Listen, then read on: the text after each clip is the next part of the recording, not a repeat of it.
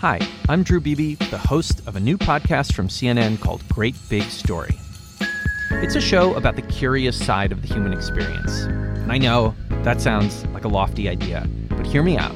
Over the course of this show, we'll talk to some of the most interesting people you've ever met, from brilliant code breakers to a couple building their own artificial island. If you're itching for a good story and you're curious like I am, well, I think you might like this show. Give us a listen wherever you get your favorite podcasts. Good evening. Thanks for joining us. There is breaking news tonight that a member of President Trump's cabinet threatened top-level firings at NOAA after the National Weather Service's Birmingham, Alabama office contradicted the president's false tweet about Hurricane Dorian. We've also learned, and this is a CNN exclusive, that U.S. intelligence pulled a very high-level agent to spy out of Russia, in part out of concern the president might somehow blow this individual's cover. We'll have more on both of those stories tonight, but we begin with the president's invitation now revoked to the Taliban.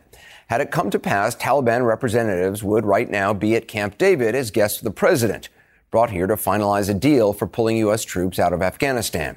They'd be staying at the very same place, as Congresswoman Liz Cheney pointed out today, that her father, the vice president, President Bush, and other top officials gathered just days after New York and Washington had been attacked on 9/11 to plan a response.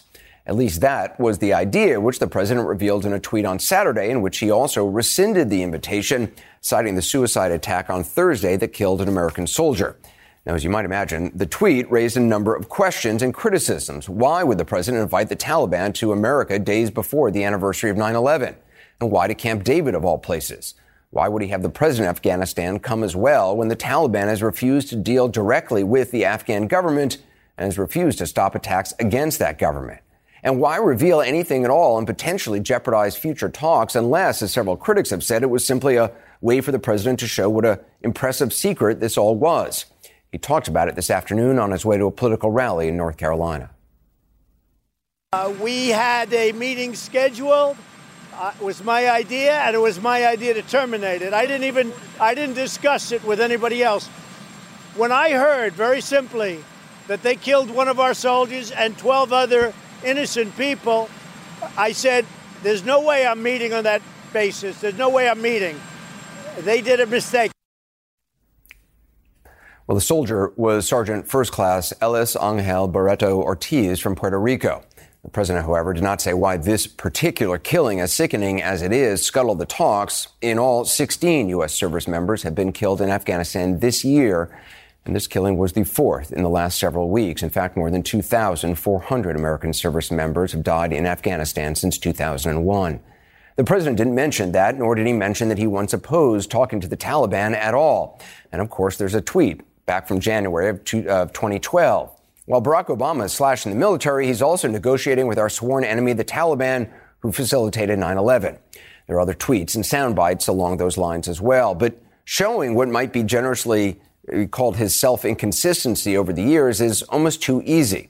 Inconsistency about negotiations, about revealing your negotiating position in advance, about becoming sentimental about your negotiating partner, strategic surprise, and more. Instead, consider for a minute what this episode shows about the opposite, what it says about how consistent the president is in other ways. The reporting suggests he wanted the Camp David talks to be some kind of grand gesture, which it certainly is what he sought from Kim Jong-un, and which critics say he debased himself to get. He's got a great personality. He's a, funny guy. He's a very smart guy. He's a great negotiator. He loves his people. He wrote me beautiful letters, and they're great letters. We fell in love. A lot of progress has been made. A lot of friendships have been made, and this has been in particular a great friendship. Well, keeping him honest, not only has progress not been made, each week seems to bring another North Korean missile test, including reportedly 2 more today, which, as you know, the president routinely dismisses because, as also you know, in addition to accepting love letters without real progress, he is consistent as well in gravitating toward thugs and adversaries over democratically elected leaders and allies. Remember, of course, this from Helsinki. My people came to me, Dan Coates came to me, and some others. They said they think it's Russia. I have President Putin. He just said it's not Russia. I will say this. I don't see any reason why it would be. Well, as you know, this was not a one-off. The president has been as consistent with Vladimir Putin as he's been lately with Kim Jong-un, at least since the first love letter arrived. just as he's consistently sided with Saudi Arabia's Crown Prince Mohammed bin Salman, who reputedly ordered the killing and dismemberment of Jamal Khashoggi at a Saudi embassy. They deny it. They deny it every way you can imagine. In the not too distant future, I think we'll know an answer. Well, the answer appears to be that murdering and sawing up an American resident is okay, and so is imprisoning and all but killing Otto Warmbier, as the North Koreans did. And so apparently is annexing Crimea, as Vladimir Putin did.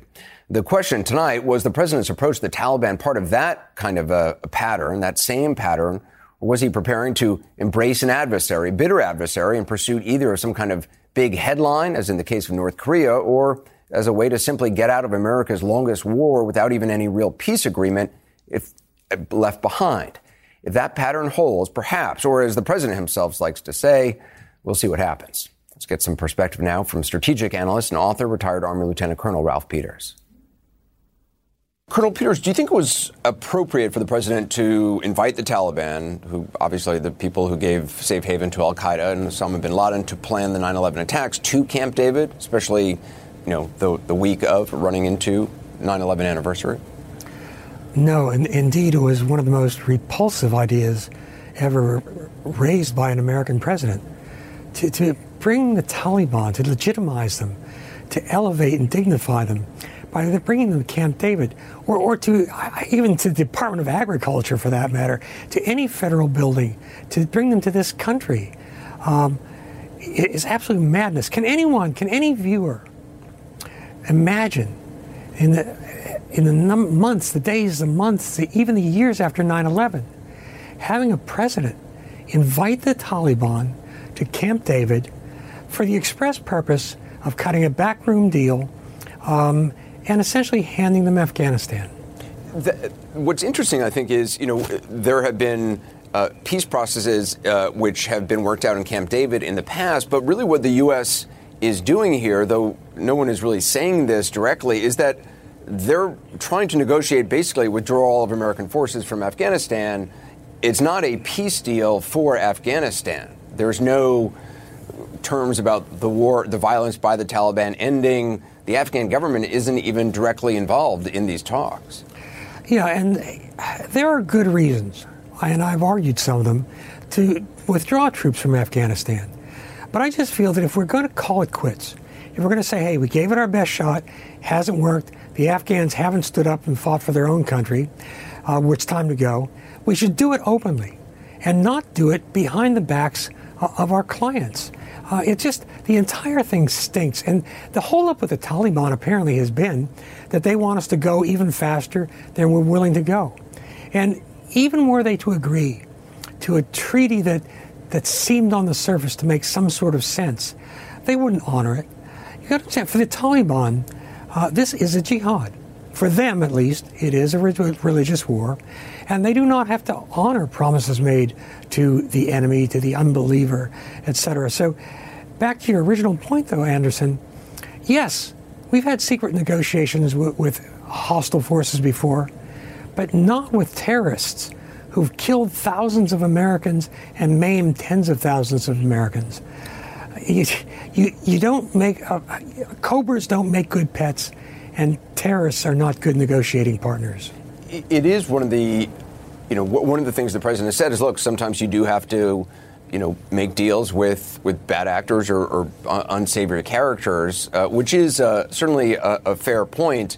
I guess I'm just not clear on exactly what the deal they're going for really is, because the Taliban is still doing suicide attacks. Do you believe the president, when he said the reason for calling off the talks was the killing of a U.S. service member?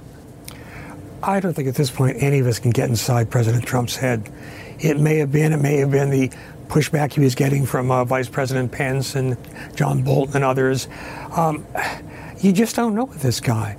But again, I have to stress that, yes, you have to make deals with bad people sometimes in life, in the life of nations, but not with terrorists. It doesn't work. Not with the people who are the arch supporters, not the executors, but the arch supporters of 9/11. And the timing, how could it have possibly been worse? So I have so many reservations and regrets about our engagement in Afghanistan, But dealing with the Taliban is not the right way to get out. And I think what the Trump administration wants isn't really a peace deal. They want a fig leaf. A fig leaf to get U.S. troops out. Yeah, an excuse. Oh, we cut a deal, and then the Taliban didn't honor it, but we made a deal. And this deal maker in chief, it's frightening that he thinks he can get the best Kim Jong-un or the Taliban or Vladimir Putin or President Xi. Anderson, none of his deals have worked out, of these major initiatives. Not one. And it's not only disappointing, it's frightening. Do you think this is about, for President Trump, this is about President Trump's ego or about politics before the 2020 election, trying to get American troops out before the 2020 election? Because that seems to be the timetable the U.S. has been pushing for, and the president wants, something that seems dramatic at Camp David with these, allegedly making some sort of a peace deal, which is really just a withdrawal deal. Everything from Afghanistan to Alabama is about Trump's ego. But Trump's ego is also involved in the election, so the answer is all of the above. President Trump obviously doesn't grasp the principles, the basic principles of national security. His own government can't trust him. The American people can't trust him.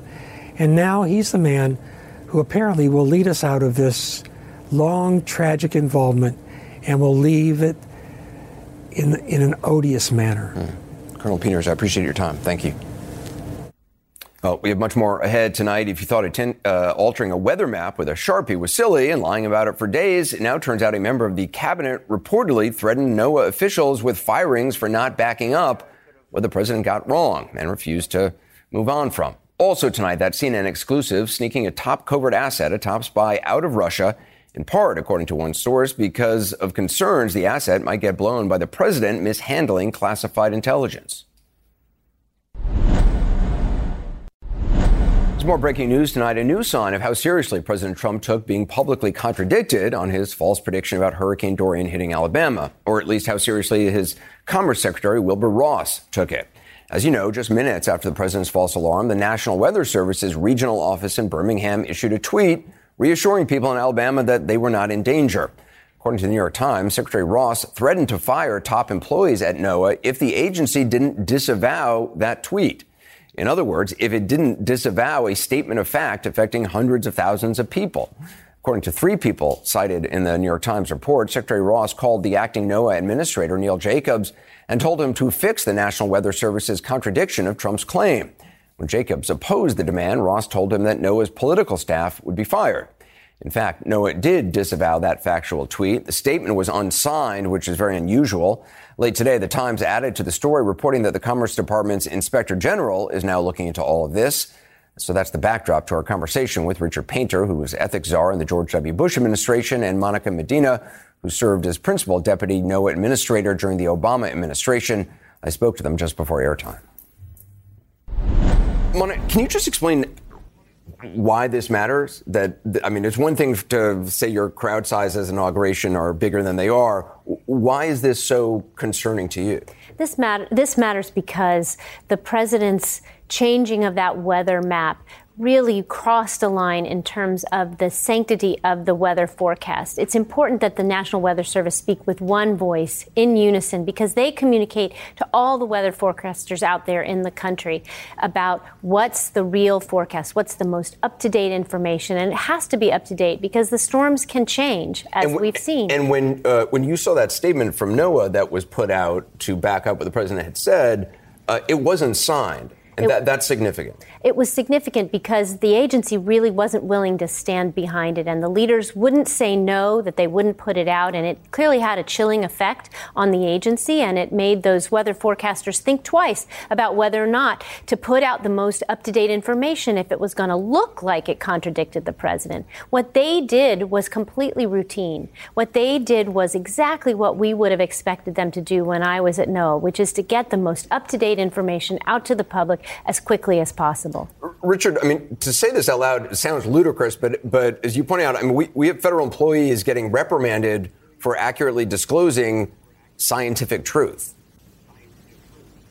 We do. And this is yet one more instance of the Trump administration distorting facts in order to cover for the president politically, presenting alternative facts in Kellyanne Conway's language. And now it's affecting the weather. It's affected our national intelligence reports. It's affected our approach to climate change and other scientific evidence about environmental degradation from sulfide mining and all sorts of things. And now we even have politicized weather reports.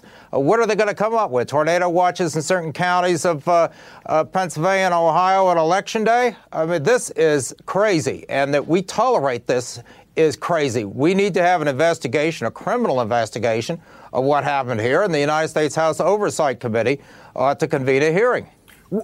Monica, I mean, you worked at NOAA in the Clinton administration and also in the Obama administration. Would this have happened? I mean, has this ever happened before? This is completely unprecedented in the modern era, and it's why those rules and the criminal statute was put in place. There is a criminal statute to protect the accuracy of the forecast so that everyone speaks with one voice clearly. In the past, that wasn't the case a long time ago, 100 years ago. And that really was a dangerous situation, caused people to die. And so the Bureau at the time, the Weather Bureau, set procedures in place, and Congress put that law into place to protect the public. I mean, Richard, there are a growing number of Democrats who are already calling for Secretary Wilbur Ross to step down. The New York Times is reporting the Inspector General from the Commerce Department is going to be taking a look at the NOAA statement. Do you think he should resign? Yes, he should. The President of the United States should also resign. He's been lying, right and left about everything. And once again, this is affecting our weather reports, intelligence reports, other scientific data. Economic data will almost certainly be distorted before Election Day. This is a president who has no understanding of the truth. He needs to be impeached. And this is just one more example of it. We can't even get an accurate weather report with Donald Trump in office. Yes, people's lives are in danger. And I mean, for days, people have been discussing this and saying, well, this is ridiculous that we're even discussing this, talking about, a Sharpie thing on a map and a false statement the president made and then refuses to correct or even just move past. But if the head of the Commerce Department is spending time trying to get, and threaten with firings people in NOAA, there's no telling what else. If you're willing to do that for something as meaningless as trying to cover up for the president making a error, there's no telling what else is going on. Well, exactly. You have no idea what's going on with nuclear weapons in North Korea, for example. And do you trust this, Pentagon? Do you trust the intelligence services under Donald Trump to present accurate information about whether there is a nuclear threat in North Korea? I certainly don't. And that's just one example. It's a very dangerous situation where this president lives in a world that consists entirely of his own lies. Anderson, I agree. And I really worried that this was the kind of thing that the Commerce Secretary might have done when I saw that statement. It looked like it was under duress. And to me, it crossed a line, and he should resign. Monica Medina, appreciate you being with us. And Richard Painter, thank you. Thank you. Well, thank you, Anderson. On this busy Monday, a lot more straight ahead, including CNN's exclusive reporting on a covert intelligence source who was secretly smuggled out of Russia at the beginning of the Trump administration. Secret maneuver began after President Trump discussed classified intelligence with former Russian ambassador Sergei Kislyak. We have fascinating new details tonight ahead. Well, it sounds like something out of a spy novel, only it's true. In a CNN exclusive, CNN's Jim Sciutto reports that at the beginning of the Trump administration, the government secretly extracted a high-level covert source inside the Russian government.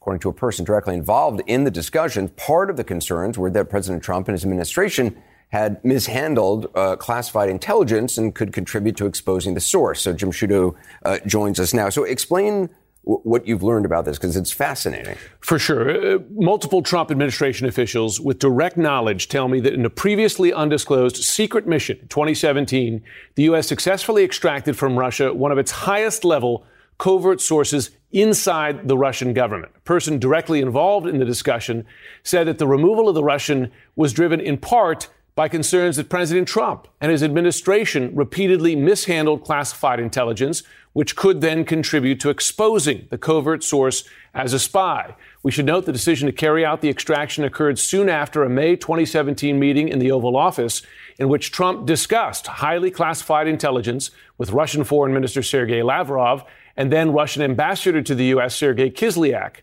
The intelligence concerning ISIS in Syria had been provided by Israel. The disclosure to the Russians by the president, though not about the Russian spy specifically, prompted intelligence officials to renew discussions about the potential risk of exposure. This according to the source directly involved in the matter.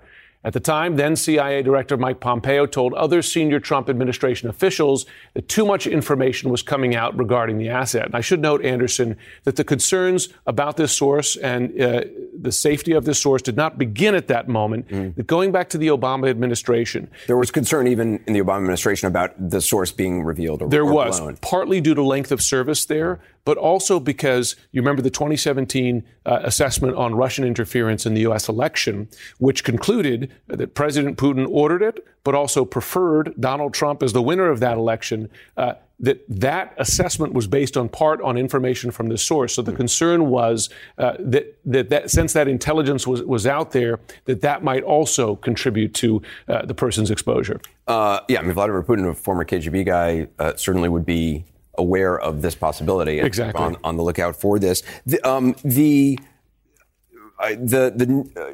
You broke this story there. You held back, or you decided not to reveal some details out of concern and respect for the individual, that it might somehow affect them. Is that right? Exactly. We made an editorial decision. Now the New York Times has confirmed our story, and they put out details about the particular aspects of this source, some of which we have, but we also have additional details, and it speaks to how high level this asset, this Russian spy, was. It is our understanding that this was a Russian national who had been serving as an informant for the U.S. for more than a decade, so a number of years, that this person had direct access to the Russian President Vladimir Putin, including the remarkable ability to take photos of documents on the desk of the Russian president. So imagine the depth of knowledge that this provided. That's incredible. This person over those years had risen to the top levels of Russia's national security infrastructure, again providing remarkable access. We also learned that during the Obama administration, senior U.S. intelligence officials offered to extract this source at the time, made the offer to the asset. The asset refused at the time. And it was only months later into the Trump administration when another offer was made. The asset accepted that offer, and the extraction took place successfully. What's been the administration's response? So the administration's response, a U.S. official suggested that there was media speculation at the time about the covert operative, but could not point to any public reporting about it. Asked for comment, the CIA's Director for Public Affairs, Brittany Bramall, told me the following, and I'm quoting here: CNN's narrative that the Central Intelligence Agency makes life or death decisions based on anything other than objective analysis and sound collection is simply false. Misguided speculation that the president's handling of our nation's most sensitive intelligence, which he has access to each and every day, drove an alleged exfiltration operation is inaccurate. A spokesperson for Secretary of State Mike Pompeo declined to comment for this story. White House Press Secretary Stephanie Grisham said, quote, CNN's reporting is not only incorrect, it has the potential to put lives in danger. Of course, that issue is the reason that we initially held details about this person's identity. And the New York Times, by the way, has now... And they have. And they put that out there now, so that makes that, to some degree, moot. But I should state this. Despite those statements and those denials, I spoke to 5 officials who served in the Trump administration, who served in the intelligence agencies, and served in positions on Capitol Hill where they had access to intelligence. And they told me that the concerns in the intel community about President Trump's handling of intelligence are broad, they're consistent, and they're not based on just one instance. They're based on a series of instances. And in our story, we report an additional one. This was in July 2017, after that Oval Office meeting with the Russians, when you'll remember that President Trump met with Vladimir Putin in Hamburg, Germany. This was during the G20 summit there, when he took the remarkable step of confiscating the translator's notes after that meeting. He had a kind of a side meeting with Putin. There wasn't anybody else except a translator. A private meeting. He took away those notes afterwards. I am told by an intelligence source with knowledge of the intel community's reaction to that meeting that the IC was concerned that in that meeting as well, the president may have shared improperly discussed classified intelligence with the Russian president. Wow. It's fascinating reporting, Jim Sciutto. Appreciate it. Thank you very much. Obviously, this is both important, chilling at the same time. We're going to talk more about it. Retired CIA Chief of Russia Operations Steve Hall is also a CNN national security analyst. Also, Rolf Moet-Larsen, a former CIA intelligence officer. Appreciate both of you being with us. Obviously, I know you are both limited in what you can or would say, so I just leave it up to you, obviously, to answer or not answer. But, Steve, what is it? I'm wondering what you make of this extraction and also the new details, which Jim wasn't reporting, but the Times has gone ahead and reported. So Jim mentioned them tonight. Well, Anderson, as you alluded to, I mean, I hate to sound like the CIA spokesperson, but I really can't confirm or deny anything that Jim has reported. What I can say, though, is that what he said there at the end, with the intelligence community being concerned about how this president handles intelligence writ large, when the president handles the intelligence that is collected by the U.S. government as his own personal coinage, where he handles it as though he can do whatever he wants with it, then you are going to get both foreign intelligence services, allies of ours who cooperate with us, who are going to want to talk less about that because they're concerned that it's going to pop up on Twitter or something like that. So this is a concern to anybody who's contemplating providing intelligence to the United States government. Just look what happened again. Jim was talking about this. I mean, you had the now infamous meeting with the Russians in the Oval, where he talked about Israeli intelligence, that the Israeli service hadn't approved for that. Talked about it to the Russian ambassador. Yes, to the Russian ambassador. You've also got a president who just a couple of days ago put out what looked very much to me like secret classified overhead of Iranian launch sites. And then if there were any question as to whether or not they were secret, he tweeted shortly thereafterwards, hey, the law says I can do whatever I want with this stuff. I can declassify whatever I want. And then, of course, lastly, Jim's point about, him disappearing on a regular basis behind closed doors with Vladimir Putin when we really don't know exactly what is going on and whether there was anybody there to hold him accountable later on. So those are all really serious concerns to those entities which would be interested in providing intelligence to the United States government. Yeah, Rolf, I mean, if somebody doesn't, President Trump doesn't have a career in diplomacy or intelligence, if somebody doesn't have a lot of experience with intelligence, they can inadvertently reveal information that they shouldn't, even if they aren't intending to. I'm wondering, again, Rolf, I know there's probably a lot you can't say on any of the details of this, but the removal of a high-level Russian asset if it's true that the person had been in place for 10 years, that seems like an extraordinary amount of time, and I imagine the danger just increases with each passing year. Does it leave a void if somebody like that is exfiltrated? Yes, of course it would leave a void, Anderson, but I prefer to focus on three important successes of this reported exfiltration. And like Steve, I can't confirm it because I simply don't know, which is also good news. If someone like I were aware of this operation, that would be a bad thing. But first, the fact that we had a source like this. I sometimes question whether we've continued to be as successful against Russia in the counterterrorism age, and apparently we have been. And so I think we have to first salute this success of this operation to go on as long as it did in such extraordinary, difficult circumstances operating in Moscow. Secondly, the fact we got him out alive. And I can tell you from history that doesn't happen all the time, that we successfully exfiltrate our agents. And I know that Vladimir Putin and the FSB right now are very upset about that. And that's another success for the intelligence community. The third thought, though, and I think it's an important part of this where we can look at the success of getting him out successfully from a practical perspective, is that now his information can be more fully exploited. In other words, presumably there were tremendous sensitivities in sharing his information. That's always the problem when you have a uniquely placed asset, is if you share the information widely, you're going to risk leaks and compromises, which certainly looks like it was a huge factor in deciding to exfiltrate him now. So in this particular case, now that he's out, perhaps he can answer some very big questions for us. For example, what was Vladimir Putin's intentions in 2016? What are his intentions in 2020 vis-a-vis the U.S. election? Did members of the Trump administration collude or conspire with Russian intelligence? Presumably, if this source was as well placed as he sounds, we would know some of the answers to those questions. Wow, it's fascinating. Steve Hall, I really appreciate it. Rolf Moet-Larsen, thank you so much. President Trump went after the three Republicans so far who have said they'll run against him for the Republican presidential nomination. Coming up, I'll talk to one of those the president went after today, former Congressman Joe Walsh, and also explore why the Republican Party is actively trying to limit the number of GOP primaries next year.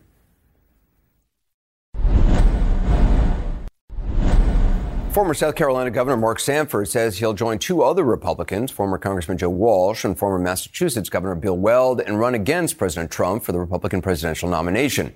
On the South Lawn today, before he left for a campaign rally in North Carolina, the president was dismissive of all three. He didn't mention any one of them by name, but did refer to Walsh obliquely, sarcastically noting he served only a single term in Congress. I'll talk with Congressman Walsh after what we hear what President Trump said. You know, I don't even know who they are, other than I know that I guess you could say no, but I don't know them. I would say this. They're all at less than 1%. I guess it's a publicity stunt.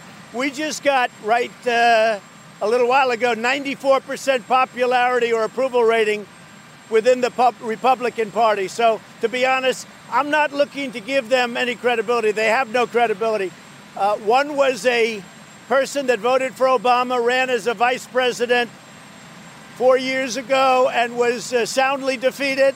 Another one got thrown out after one term in Congress and he lost in a landslide. And the third one, Mr. Tallahassee Trail or Appalachian Trail. He's the Appalachian Trail, right? The Tallahassee Trail is nice, too, but I think he was the Appalachian Trail. But he wasn't on the Appalachian Trail. He was in Argentina. Well, the president also dismissed complaints that Republican officials either already have canceled or plan to cancel Republican primaries in 4 states, thereby obviously limiting the exposure of any Republican opponents to the president. Joe Walsh, whom you heard the president say was thrown out after one term, joins me now. Congressman, thanks for being with us. I'm wondering just first of all your response to the president today calling your candidacy a joke, a, quote, laughingstock, and saying you have no credibility. Hey, Anderson, good to be with you. Look, I stopped paying attention to anything this president said a hell of a long time ago because virtually everything out of his mouth is a lie. I look at what they do. And if this president, if he's so popular, Anderson, and he's such a big, tough guy, well, then why is he trying to shut down and eliminate primary elections all over this country?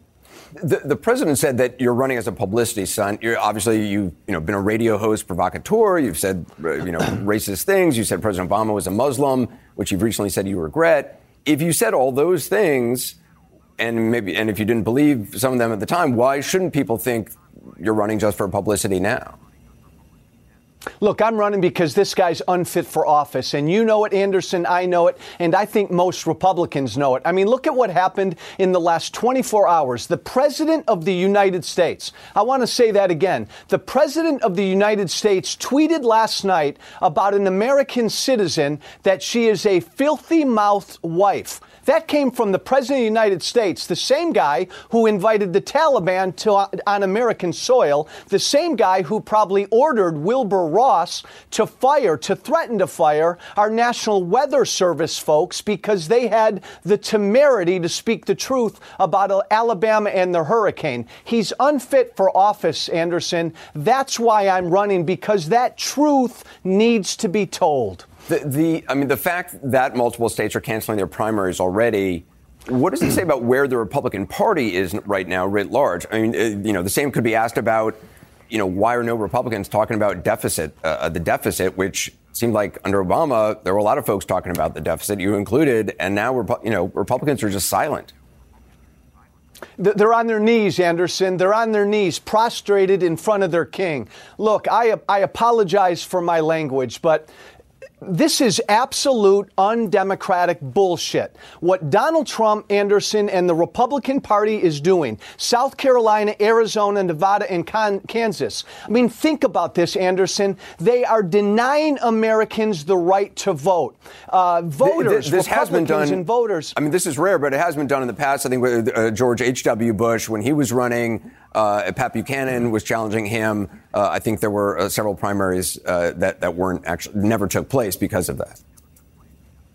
Never. And Obama, it happened with Obama and the Democrat Party when there was no presidential primary opposition at all. You've got, right now, Anderson, you've got 3 credible challengers, 2 former Republican governors, a former Republican congressman. Again, just look, I know we get numb, and I get numb in this world of Trump, because every day there's a scandal. Every day there's an outrage. Every day, Anderson, there are attacks on our democracy. But this goes well beyond. Donald Trump is trying to prevent people from voting. Think about that. He's in cahoots with the Republican Party to disenfranchise voters. Every voter in South Carolina, Arizona, and Kansas ought to be marching with pitchforks right now into the corporate. Right. The argument, the president's supporters will say is, well, look, if you don't have a real chance, and clearly Donald Trump is going to be the nominee, or that's certainly the way it looks right now, why should a state go through the expense of holding a primary? Because voters have a say. Voters have a say, Anderson, and there will be other choices on the ballot. And I know you know this, and I know the president knows this as well. There will be other choices on the ballot. And again, forget about the money, forget about all of that. That's a bunch of BS. They're doing this because they're afraid. Look, the Republican Party is afraid because this president is imploding every single day. I mean, look what's happened the last 24 hours. Who knows what Trump is going to say next week? They don't want any primary opposition, Anderson. Congressman Joe Walsh, I appreciate you being on. Thank you. Just ahead. Thank you, my friend. We're going to go live to the Bahamas for a report on the search and rescue mission, and the place is still cut off by Hurricane Dorian. Politicized weather reports, the Taliban almost Camp David, Russian spy extractions, and 3 2020 challengers for President Trump. A lot going on tonight. I want to check in with Chris, see what he's going to focus on tonight. Chris? That is a lot. A little bit overwhelming. We're going to have Every Tennessee. Day feels a little overwhelming. a little bit. Tough to keep my wig on. So we're going to have Tennessee Congressman Steve Cohen on the show tonight. He is one of the people saying, hey, it's time to move forward. Enough waiting for Nancy Pelosi. We're going to have a big vote this week, he says. We're going to start this impeachment march with a little bit of a quicker step. Why? We're going to test his position, why he thinks it matters, and what he believes the chance is that anything gets done in this already abbreviated session of Congress that started today. Then guess who we have on? Valerie Plame. Want to talk about spy game with her, about what's happening in Russia, what she thinks is reasonable and not, what happened to her run for Congress. So we're going to take all that on tonight. Wow. Chris, look forward to it. That spy story is so fascinating. I want to hear more of what Ms. Plame has to say about it. Still to come, a live report from the Bahamas on the humanitarian crisis there, as well as President Trump's thoughts on allowing evacuees from the Bahamas into the U.S. The situation in parts of the Bahamas remains dire tonight. The death toll now stands at 45, with hundreds still missing. Some 70,000 people are now homeless as relief agencies try to rush food and aid there. Some residents are trying to flee or trying to leave. However, dozens trying to board a ferry to Florida were turned back this weekend due to not having proper visas. Today, President Trump dismissed the idea of waiving visa requirements on humanitarian grounds. Everybody needs totally proper documentation because the Bahamas had some tremendous problems with people going to the Bahamas that weren't supposed to be there. I don't want to allow people that weren't supposed to be in the Bahamas to come in to the United States, including some very bad people and some very bad gang members and some very, very bad drug dealers. We asked the White House for some specifics about that claim that you heard there. We have not heard back. CNN's Patrick Ottman has spent most of his waking hours the last week detailing the plight of survivors. Today he was in another hard-hit section. He joins us now from Freeport in the Bahamas. So, Patrick, I know you went to the place that Bahamian officials say over the last 24 hours that officials haven't gotten to yet. What did you find there? Absolutely. It was an area that's cut off. The road has been washed out, and we just have not heard any word from the people there. So naturally, we wanted to go and visit. And when we got in, there was a bit of a shock that the channel had been completely washed out, so it was much shallower, it was a little dicey getting in. And then there were probably 10 or 20 submerged cars. We couldn't see if there were any people that had been in those cars when they had been pushed out into the harbor. But we had to navigate, or our captain had to navigate the boat over. We got into this town. It's called McLeanstown. It's the easternmost point, one of the hardest hit areas. And the rubble we saw was 6 feet high, at least, everywhere we looked. And, of course, there was a stench of things rotting, animals or perhaps people underneath that rubble. It was just a total ghost town. And when we were leaving, a Bahamian police officer arrived by boat, and he was the first official to reach here. So as happens when we go all these places, people ask us for water, which we always give them. And they always ask us to borrow our satellite phone, which we're lucky to have. And they make that call to the relatives to say they're alive. And that's a heart-wrenching thing to hear. And it's also heart-wrenching to realize that a lot of these communities will probably never recover. They've been just wiped off the map. Yeah, and you think of all those families waiting for that call. I mean, it's just still the scale of this thing. I don't think we know it yet, frankly. Is there any indication of how or when authorities are going to actually get to an area like this? No, and I'll tell you something amazing, Anderson. The first help that arrived there yesterday came from people, regular Bahamians, who came from Abaco, which, as you know, has been destroyed. So how people who come in a boat with water and gas from Abaco, it's amazing, and it speaks to the strength of Bahamians. But why is it that these people are coming first rather than the government? Why is it that we can get there, but the government can't get there? Yeah, it is a good question. Patrick Ottman, thank you very much. The news continues. Want to hand over to Chris for Cuomo Prime Time. Chris?